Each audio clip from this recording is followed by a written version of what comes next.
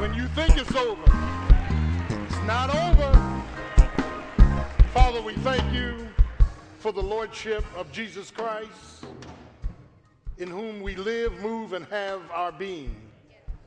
And God, regardless of the temperature of the fire, the swirling of the storm, the shaking of the ground, it's not over till you deem it's over. So we trust you, Lord, with every fabric of our lives. Pray that you will speak to us through your word, convict, convince, if need be, convert. In Jesus' name, amen. Turn to your neighbor and say, neighbor, it's not over.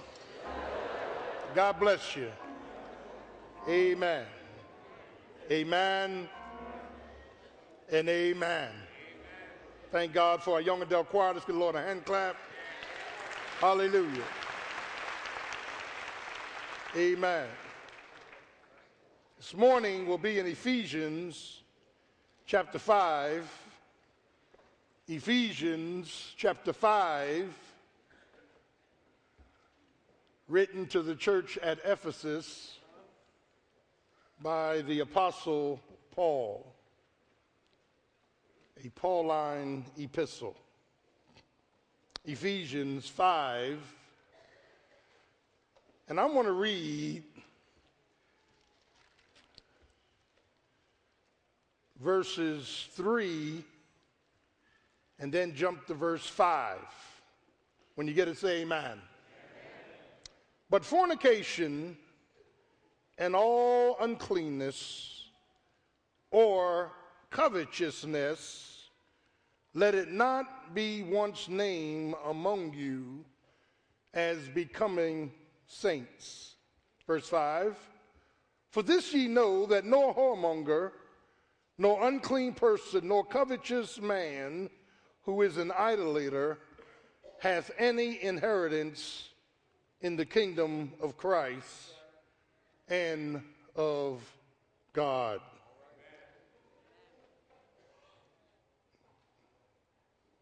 A hidden hunger.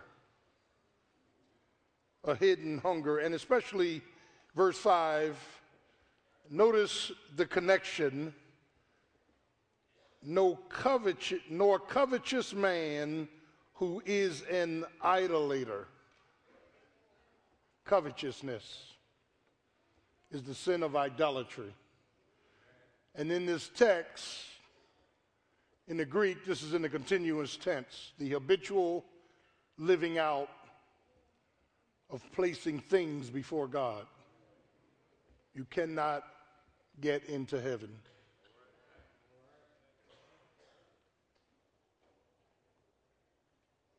I'm pausing purposely because we have made so many excuses for people who choose to live wrong that even when we give you the word, it doesn't sound right. Hunger pains are hidden cravings for food and for fulfillment, which operates deep within us. And these cravings make us vulnerable to physical, psychological, and even spiritual temptations. That is, when we crave for things, we reverse God's value of righteousness. For a Christian, a born-again believer, we ought to first worship God. That is a commitment of our time, talents, and treasures, our sanctification and service. But secondly, we ought not only worship God, we ought to love people. That is a concentration on, amen, our affections, affiliations, and aspirations to help others. And then third and last, we ought to use things and not have things use us. But what happens is that this righteousness is reversed. We don't worship God first, we worship things. We don't love people, we use people. And then we claim to love God. I want you to notice that reversal. God says you ought to worship me and me only. You ought to love people and you ought to use things. And when our mind gets messed up, we worship things. We use people. Very manipulative. And then we, claim to love God. I want to suggest this morning that Satan's entire basis for his temptation of Jesus in the wilderness in Matthew chapter 4 was to offer him a deceptive alternative. That is, Jesus had fasted 40 days and 40 nights and afterward was hungry. And Satan came to Jesus and said, since you are the Son of God, you can turn these stones into bread. Notice what the temptation involves. You're hungry, you need to do something about it. You don't need to pray, you need to make something happen. You need to act independent of God to bring about a resolve. Secondly, not only did he deceptively tempt Jesus, but he created a decoy and said, in so many words, why go to the cross? Why suffer when I'm willing to give it all to you right now? All right. And then third, he brought about a diversionary device for Jesus to get glory. If you fall down and worship me, Satan said, I'll give you all the kingdoms and the glory. I want to suggest, based on the temptation of Christ, most of us are tempted by the devil to do three things. By deception, to act independent of God, to get what we really want on our own. 2, he creates a decoy. Why suffer when I can give it to you free? And then third, if you want power and glory, I can give you that too if you just worship me. As we look this morning at covetousness, covetousness is a sin which compromises one's ethics, camouflages one's elevations, and is a cover-up of one's character. We crave, but we're never helped. We clutch, but we never hold. And hallelujah, we compile things, but we're never happy.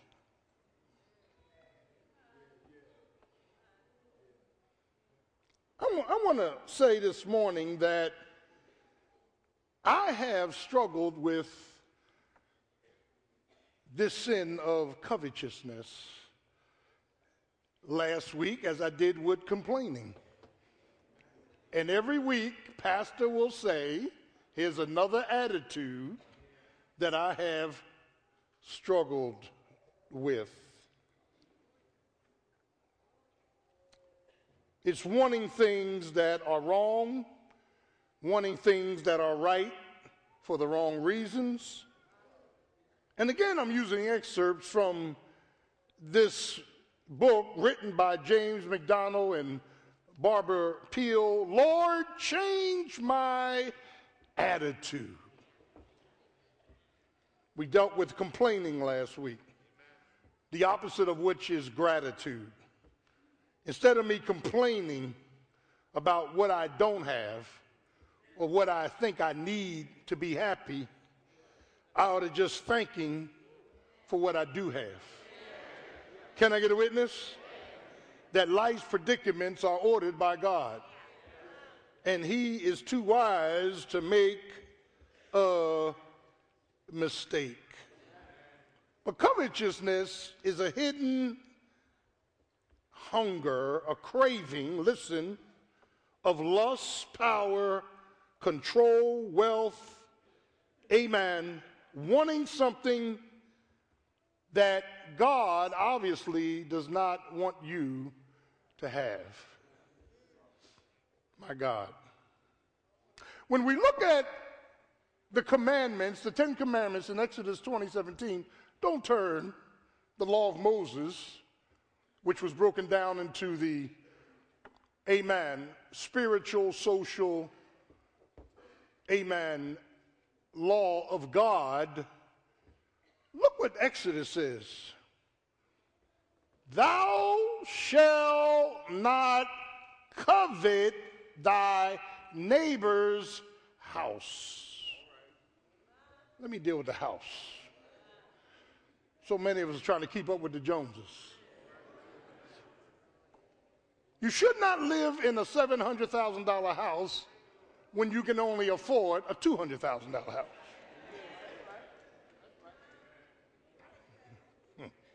Where you have to work 4 jobs, miss church, frustrated, getting sick. That's not God. That's lust. You should not live in the projects with a BMW parked outside with T-tags.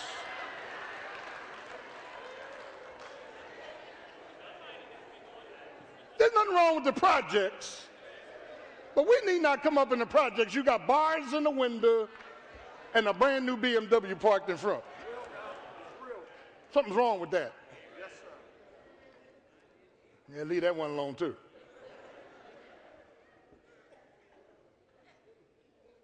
Thou shalt not covet thy neighbor's house. Thou shalt not covet thy neighbor's wife. Oh, we're going to get quiet now. This is not just a sexual expression. It's you looking at another woman in church and saying, boy, I wish I was married to her. I wish my wife looked like her. I wish my wife acted like her. I wish my wife was as sweet as her. The problem is you don't know her. You don't live with her. Her might be hell. Can I get a witness? Somebody need to warm up in this place now.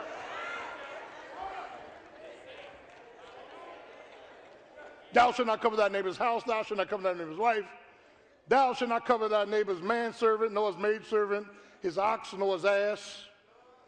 In the day's time frame, that's the car, and or your neighbor has a deer lawnmower and you got a dud. And you're sitting there wishing you had a deer. No, anything that belongs to your neighbor, you should not covet it. You should not crave those TV shows you look at. Yeah, don't get quiet up in here now, Doc. In the name of Jesus. It's interesting that when we begin to look at this matter of covetousness, I was saying this morning, years ago, before my children were born, my wife worked in corporate America, and great job, master's degree. She's traveling. She came home one day. We were just married. She said, I was pastoring. She said, would you like to go on the West Coast with me? My job is sending me out there. I said, yeah, why not, you know. And we got on the plane, and the plane got messed up on the tarmac, and I'm sitting there complaining. That was last week. We fly all the way to Arizona, and her corporation, her company, had this whole hotel. They were all in the lobby. And she said, okay, this is our room. And, you know, I'm with her. This is her trip. Everything is paid for. And we get up to the room, and she opens the door. And the first thing I did, I looked around the room, and I ran right to the TV box and looked at the cable. And there wasn't enough channels on there for me, so I pulled out my credit card and said, I'm out of here. So I said that the room's not big enough. I need a wet bar, I need room service, need hot wings. I'm on her trip. Somebody see where I'm going with this. She said, fine, I'll just put the night lock on. I said, you do what you got to do. God bless you. Anyway, things went well, but that showed me that I'm big on comfort. I'm a comfort creature. I'm big on comfort. How many of y'all big on comfort? And there's nothing wrong with comfort. There's nothing wrong with you having comfort. But comfort can get a little shaky here. Can I get a witness? Yeah. And so the fact of the matter is we are covetous and don't even know it. There was a time, and I've been doing this for 25 years, telling people, one of the problems with raising children today is that parents overindulge their children. You give them too much. I give them too much. It is something about this generation that we want to buy their love. I'm guilty like you are. Do I have a witness? Our parents could say a word and say it every day, no. Can I get a witness? And the fact that no never became yes. Once no was said, it was no. Are you praying with me? And you know, if I have a iPhone 4, I got to get an iPhone 5. Why? Is it a need or is it a greed? Is it a status symbol? Does it make you look mightier? When we began years ago, we were at a picnic, and one of our elder deacons, great man, came out to the picnic with a pair of sneakers on, and I looked at him and said, where you going with them Bobos? Of course, I had my $100 Nikes on. Nobody could talk about me. I'm going to get to that point in a minute, because we even spend money as status symbols to be accepted. I don't want you laughing at my sneakers, so I'll go buy me some Air Jordans, or I'll buy something that you don't even have. Can I get a witness? We are caught up in this society of lust, craving, hunger, and addiction.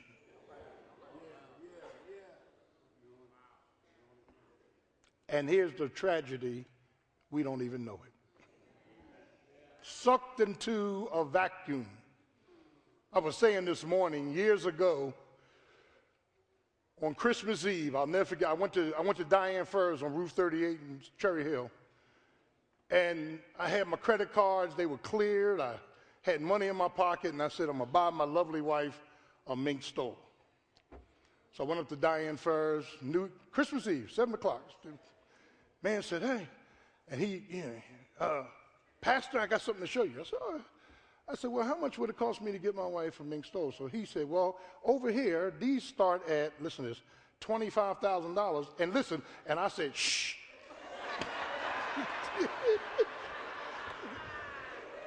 and the man said, what did you say, Pastor?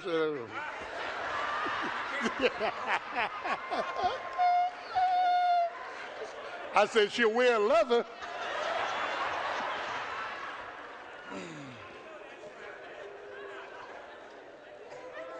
And her leathers look pretty good on her.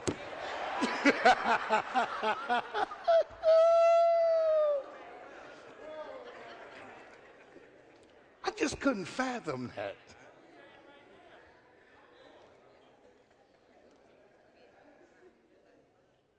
But listen to this. And don't worry, you're going to get them mixed up. If I got to stick somebody up, you're going to get them mixed up.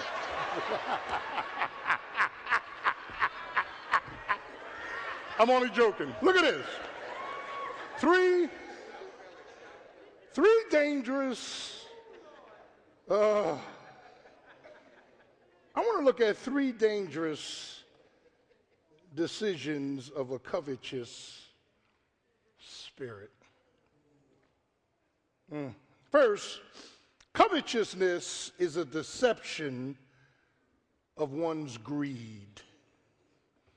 As you get older and more mature, and I know it's happening to all of us, we start to differentiate need from want.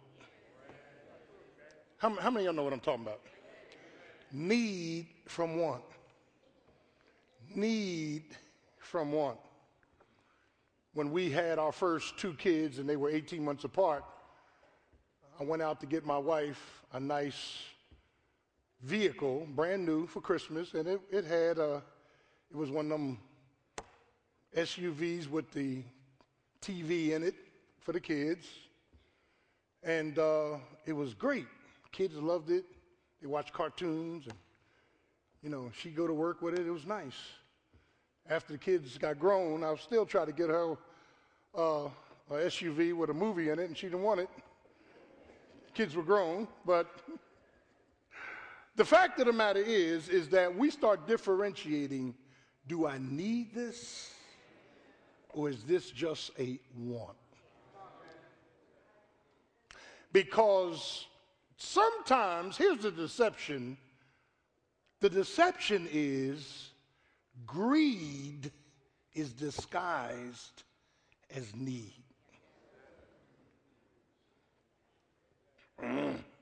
That's tough.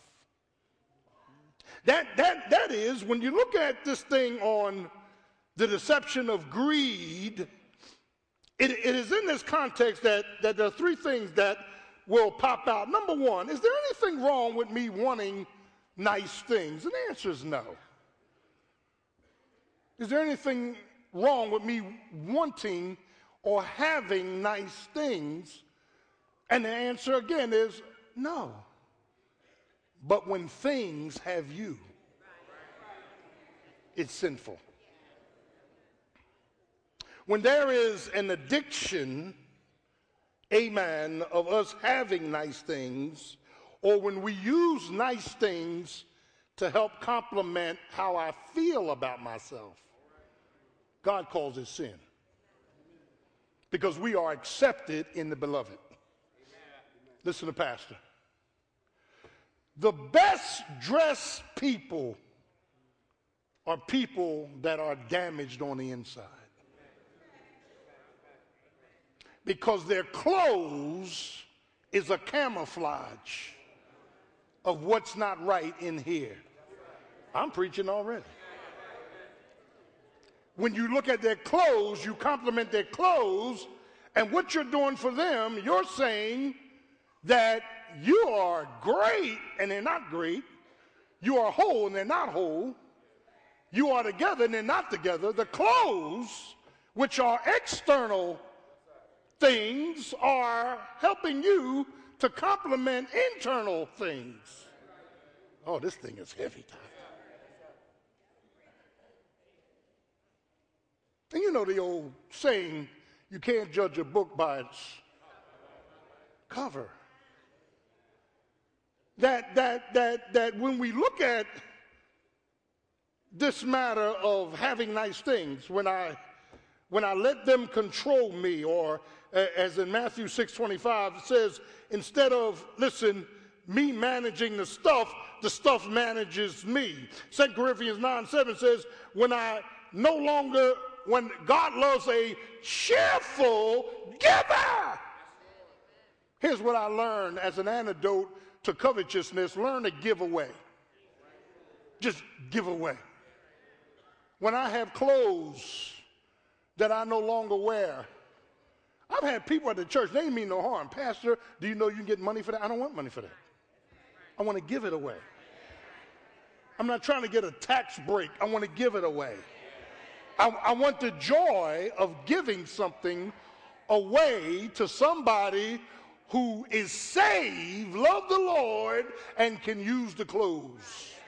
Are y'all getting this? Why? Because my God loves a cheerful giver. Doesn't make it wrong if you get a tax break. Doesn't make it wrong if you give it and you get something back. But one of the things we need to understand is that, amen, there are three deceptions here that I want to deal with. First, we are deceived that more is better.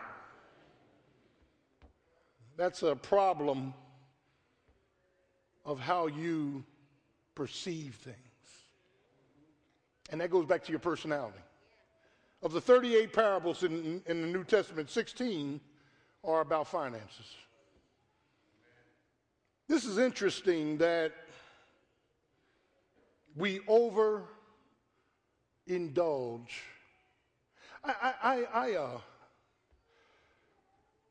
And I know the demographics are different, so I'm not blasting anybody today. The kids today in high school are coming out of school getting into new cars. That was unheard of in the 60s.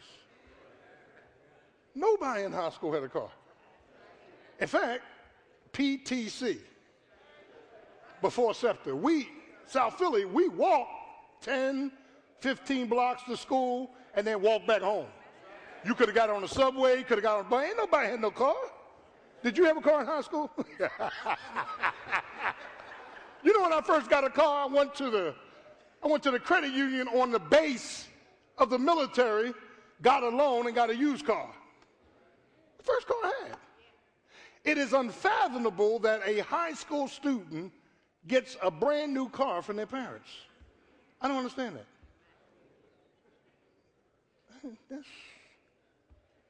Had a lady in this congregation years ago. I got on this conversation about overindulging their kids. Christmas, she bought one child $2,000 worth of toys. This is crazy.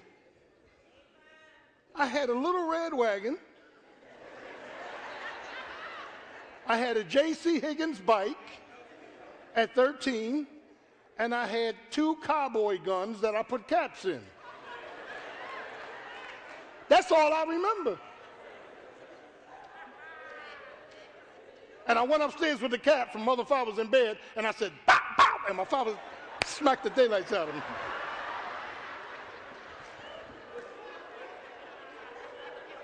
All I remember, a little red wagon, 2 cowboy guns, and a J.C. Higgins bike. I don't remember nothing else. 17 years in that house.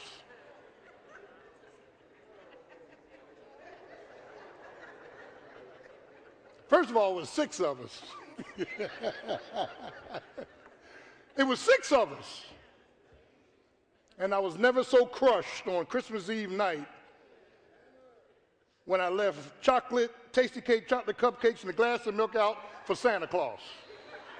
And I had some real problems with Santa Claus because in South Philly, we had no chimneys. So I don't know how he was getting in here. So I said, Mom, here's the chocolate cupcakes and glass of cold milk. This for Santa. And I went upstairs, and my oldest brother come upstairs, and he said, and I said, you ain't? He said, shut up.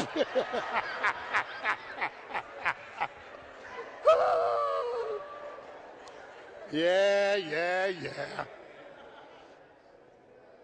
But check it out. Fact of the matter is that we are not only deceived because more is better, but we are deceived because we think by having more makes us greater. The foolish rich man said, listen to this, listen to the verbs and this energy. I will tear down my barns and build greater ones. And God said, you fool, this night your soul is required of you. You didn't bring anything in this world, and you're not taking anything out of this world. When's the last time you seen a funeral with a U-Haul truck onto the, amen, to the hearse? And please, when you bury your loved ones, don't throw gold and silver and earrings in the casket. They're not going to heaven, nor are they going to hell. The grave workers are going to get them. They love your doctrine. I think that's why they leave the casket up sometimes. They don't even lower it. They wait till the family pull off. Till they...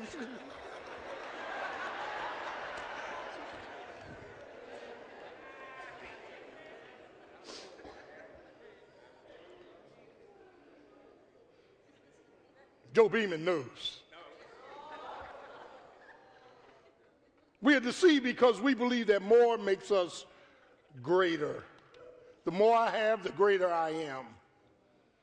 And then the third deception, of course, is that material gain makes life easier. And it doesn't. Life is short and full of trouble. Turn back to Joshua chapter 7. Joshua chapter 7 real quick, and I'm only going to ask you to turn 2 scriptures. This is one of them. Joshua 7, let me synopsize the story. Joshua, great leader for Israel after Moses died, took Moses' place. He went across with 2.5 million people by tribe, the swelling Jordan, and they marched towards Jericho.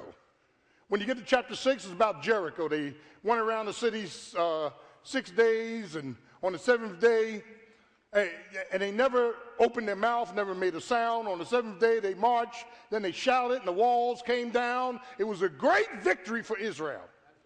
But the very next stop was Ai, and they were defeated because they misinterpreted what they would need to take the city. They took too few men in there. But something else happened, and in verse 10 of chapter 7, God told Joshua, he was very hard with Joshua, and I want you to hear this language, because typically we don't hear God talking like this. And in verse 10, he tells Joshua, get up off your face and stop crying. Wow. I don't want to hear your tears. You know why you got defeated? Because there's sin in the camp. Somebody in your camp, we know it was Achan, amen, took what did not belong to him. Now, let me stop, pause, and part. Covetousness will make you steal. Here's what 1 Timothy 6 says. For the love of money is the root to all kinds of evil. He didn't say money is the root to all kinds of evil. He said, my love for money leads to all different kinds of what? Evil. People that love money will steal, cheat, lie, kill, and everything else. Judas sold Jesus for 30 pieces of silver. Are you getting this? You do not make somebody that loves money a trustee.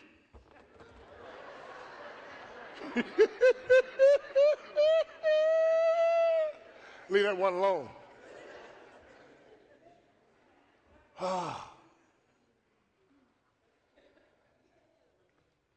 Verse 20, I saw the spoils.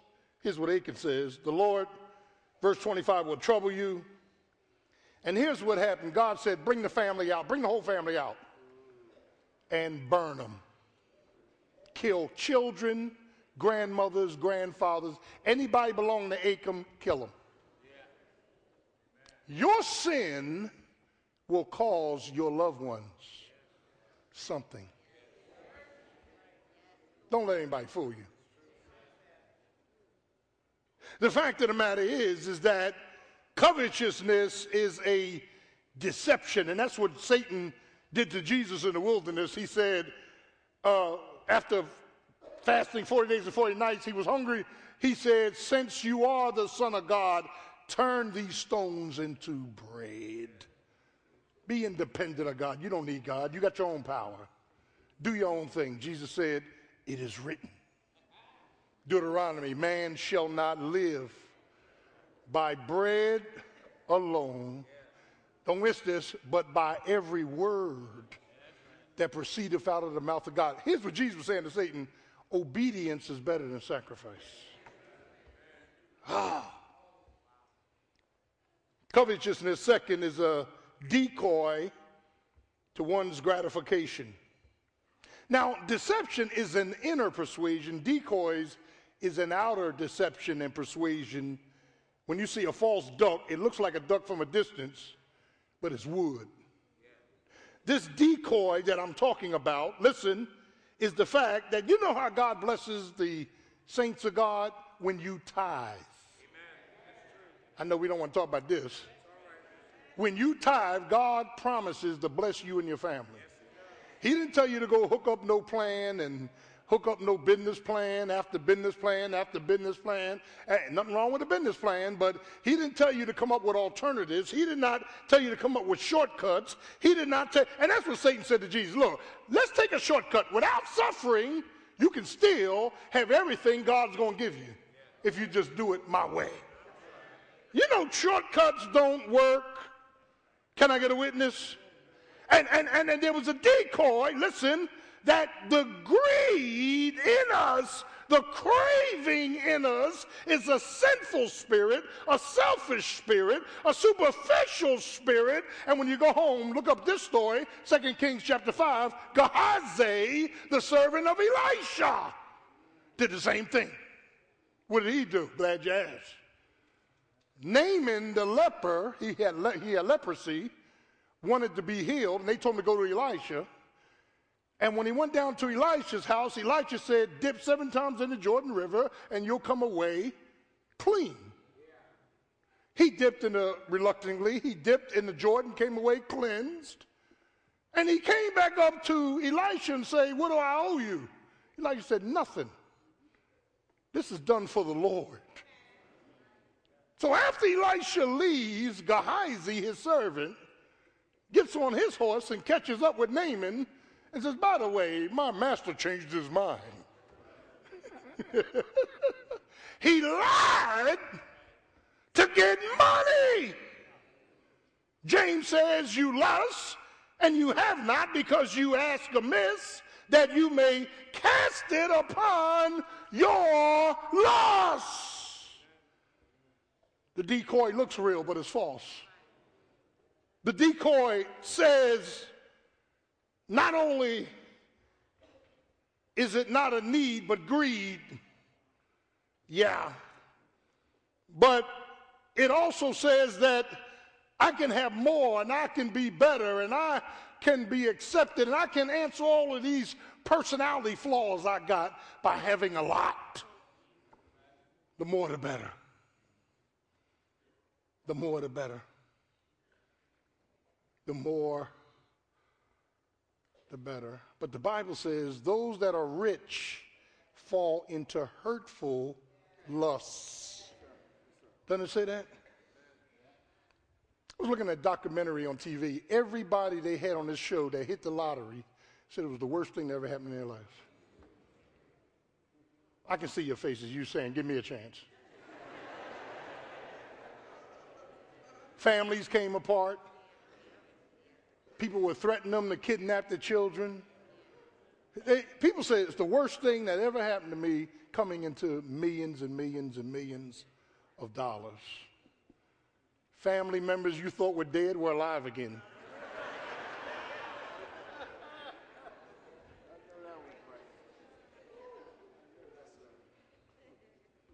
Covetousness. Covetousness. Yes, we have visions, we have aspirations, we have desires, we have things we want in life, nothing wrong with it. But when that becomes paramount,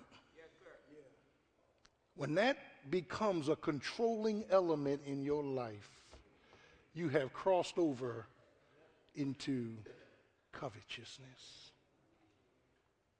I gotta have. I never forget,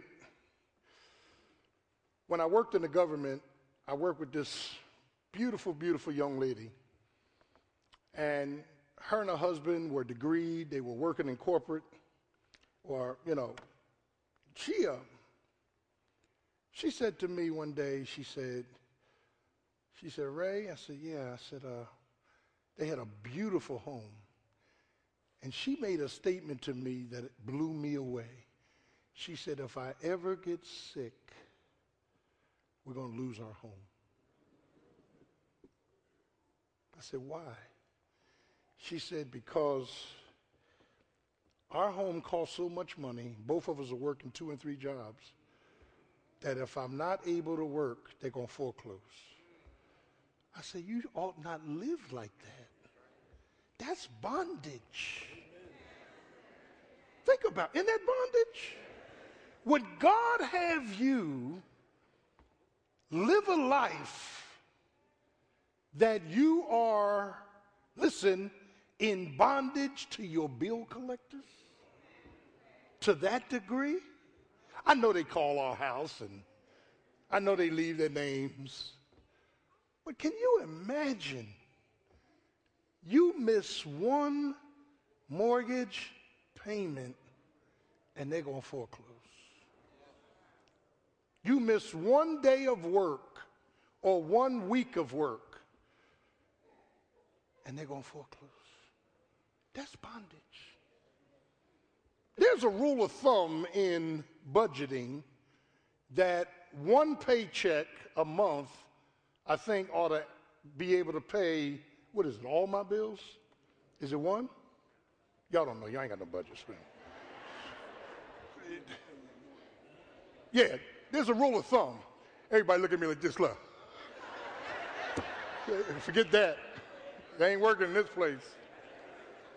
Anyway, let's move right along. Praise the name of Jesus. Forget I said that, but look. And then we ought to be working and giving God what God is asking for, modestly living, saving for a rainy day, because rainy days still come. Can I get a witness?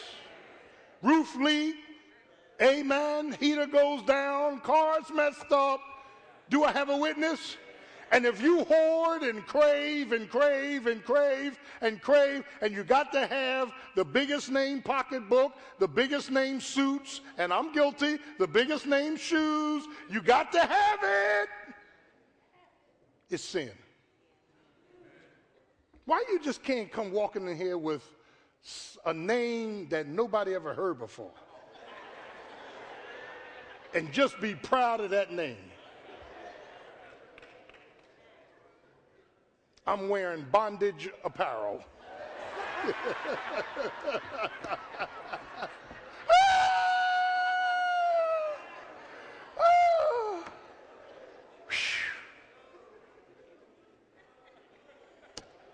So when I start my line, Gordon's line, you can buy my line.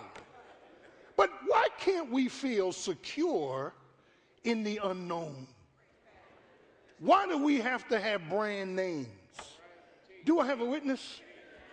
Why do we have to have brand name shoes and brand name pocketbooks and brand name this and brand name watches? We got a situation right now where a good man got caught up in covetousness and may go to jail because $46,000 was for a Rolex watch, bought Michael Jackson paraphernalia. Come on, y'all know what I'm talking about. Had his house paneled, $700,000 of misappropriations. And here's the trick: I will not get caught. I tell drug dealers all the time, your day won't last. Drug dealers don't retire. They get killed.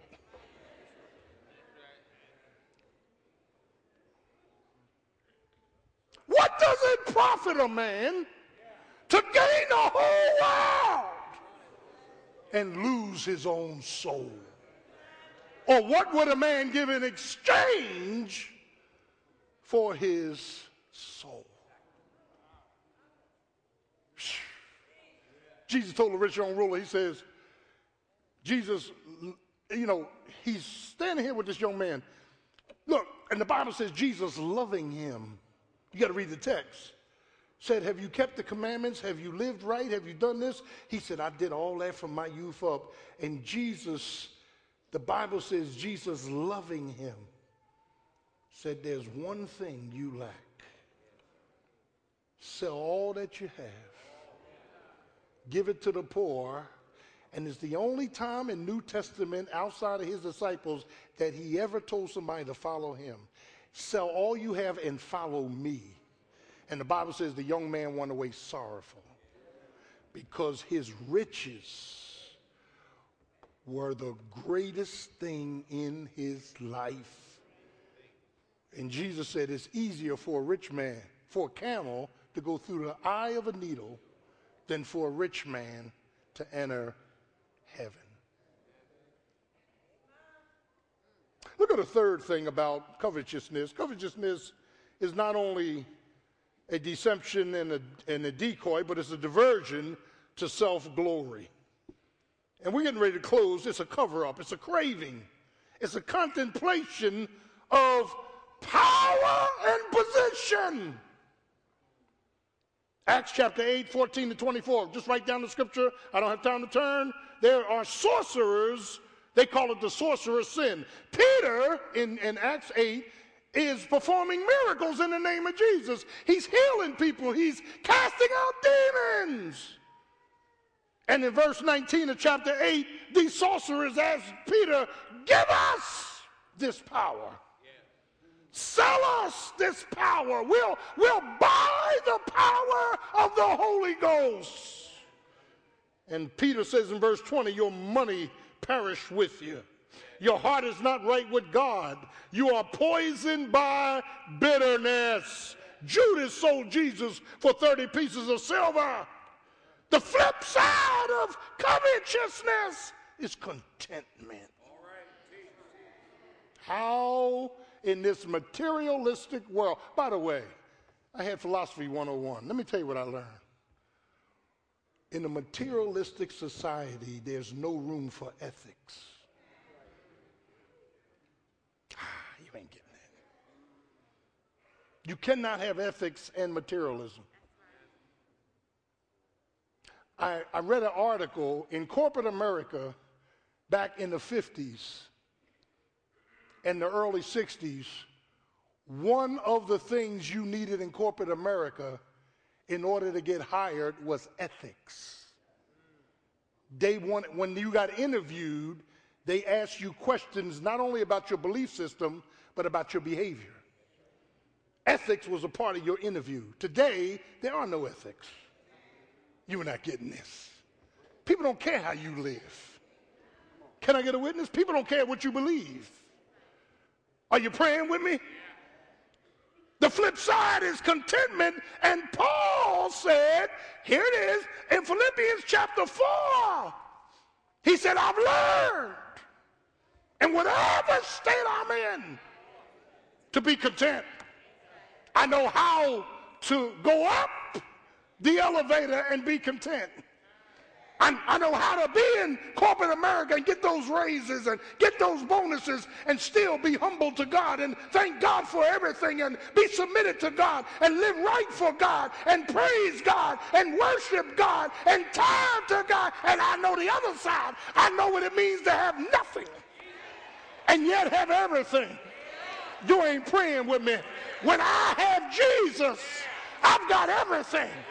If there's no food on my table, he's my bread of life. If there's no water, he's my thirsty. I'm preaching up in this place. Yeah, child of God, you got to learn how to live a balanced life. Can I get a witness? The saved life is a balanced life. You got to know what to do when you're eating steak and caviar. You got to know what to do when there's nothing in front of you. Can I get it? In everything, give thanks for. This is the will of God in Christ Jesus. God is not waiting on you to determine whether you're going to thank him based on what's in your bank account. If I don't have anything in my bank account, I've got Jesus, and he's more than what I need. Can I get a witness? If my body is sick, I praise his name, for he's a mighty good God. Can I get a witness? You better learn how to be content. Paul says, those things that were gained to me, I count them loss for Christ. I can do all things through Christ who keeps on strengthening me. But my God shall supply all your needs according to his riches in glory by Christ Jesus. Can I get a witness? I'm coming in for a landing. Covetousness comes from the heart. Mark chapter 7, 22, 23. Covetousness is idolatry. Ephesians 5:5. Covetousness is never satisfied. Ecclesiastes 5:10. Covetousness brings foolish and hurtful lust. Covetousness is a departure from the faith. Covetousness is lying, murder, theft, poverty. Come on, can I get a witness? And child of God, covetousness, amen, is when I crave for something, and amen, when something has me. But I'm coming in now. But he says you ought to be contented. 4 things, I'm going to let you go. Contented how? You ought to be contented where you are this morning. Wherever you are, you ought to say, thank you, Lord. You say, but I'm going through hell in my marriage. Thank you, Lord. Thank you for the hell. You say, I'm lonely this morning. Thank you, Lord, for the loneliness. Can I get a witness? Thank you in the loneliness.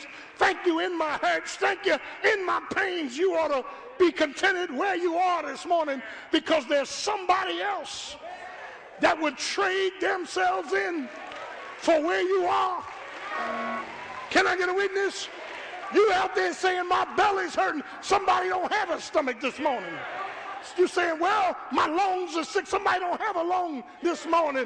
Can I get a witness? All you got to do is go into an ICU and see people's air in tubes. Can I get it under a stroke? Don't even know their name. So you better be contented where you are this morning. Can I get a witness? But child of God, you ought to be contented in what you do this morning. Whatever your vocation is, whatever your job is, whatever you have that you're working at, you ought to be contented. You say, well, I work for Wawa. Be contented in Wawa. Can I get a witness? You ought to thank him for where you are. But third, you ought to be contented in not only where you are and what you do, but what you have. Let me stop, pause, and park. You say, well, I only got one suit. Keep on cleaning that one suit. Can I get a witness? You ought to be contented with what you have. Now, here's the one that's going to kill you. And you ought to be contented in whom you're with.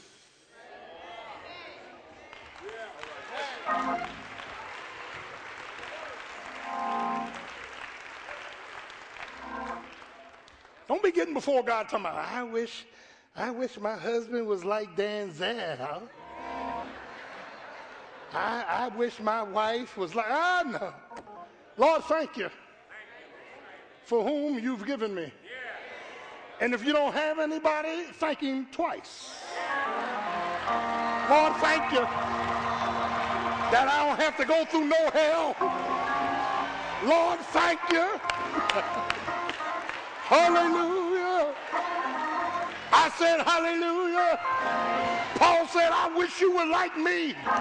He was a eunuch. Can I get a witness? Child of God, listen, some of the things you're wishing for, when you get it, you're going to wish you had never had it. Can I get a witness? Talking about, I wish I was married. You're going to turn them words around. Can I get a witness? Oh, preaching up in this place.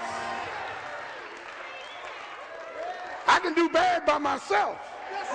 Can I get a witness? Weeping may endure for a night, but joy will come in the morning. It is a hidden hunger. It's called covetousness. What is the opposite? Contentment.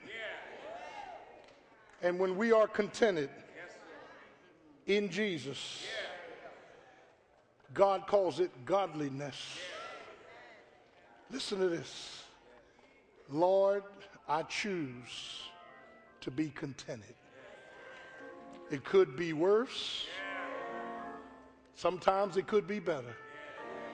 But if I believe that you have total control of my life, if I believe that you're ordering my every step, if I believe that I didn't come this far by accident, then I know you're going to take me all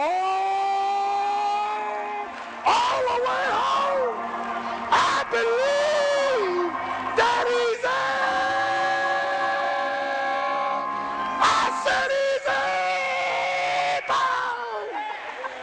to keep you from falling. Let's stay on our feet. As every head is bowed and your eyes closed. If you're here this morning, you want to be saved, just raise your hand. Jesus wants to save you. He died for your sins, was buried, and rose again. If you want to give your life to Christ, raise your hand. Is there one? He said, if you be ashamed of me, I'll be ashamed of you. Raise your hand. Is there one? Is there one? Perhaps you are saved and want to join the church. Raise your hand. Is there one? Is there one? Now look up at Pastor. Let's be honest, because too many of us in denial. How many of us struggle with idolatry? I mean, covetousness. How many of us struggle? No, don't do this. Put your hand up. How many of us struggle with covetousness? Father, give us a contentment in you. Heal our hurts. Stop us from complaining. And help us to be thankful in all things. In Jesus' name, amen. See you Wednesday. Pray for Pastor. Pray for our church. See you Wednesday. Love you.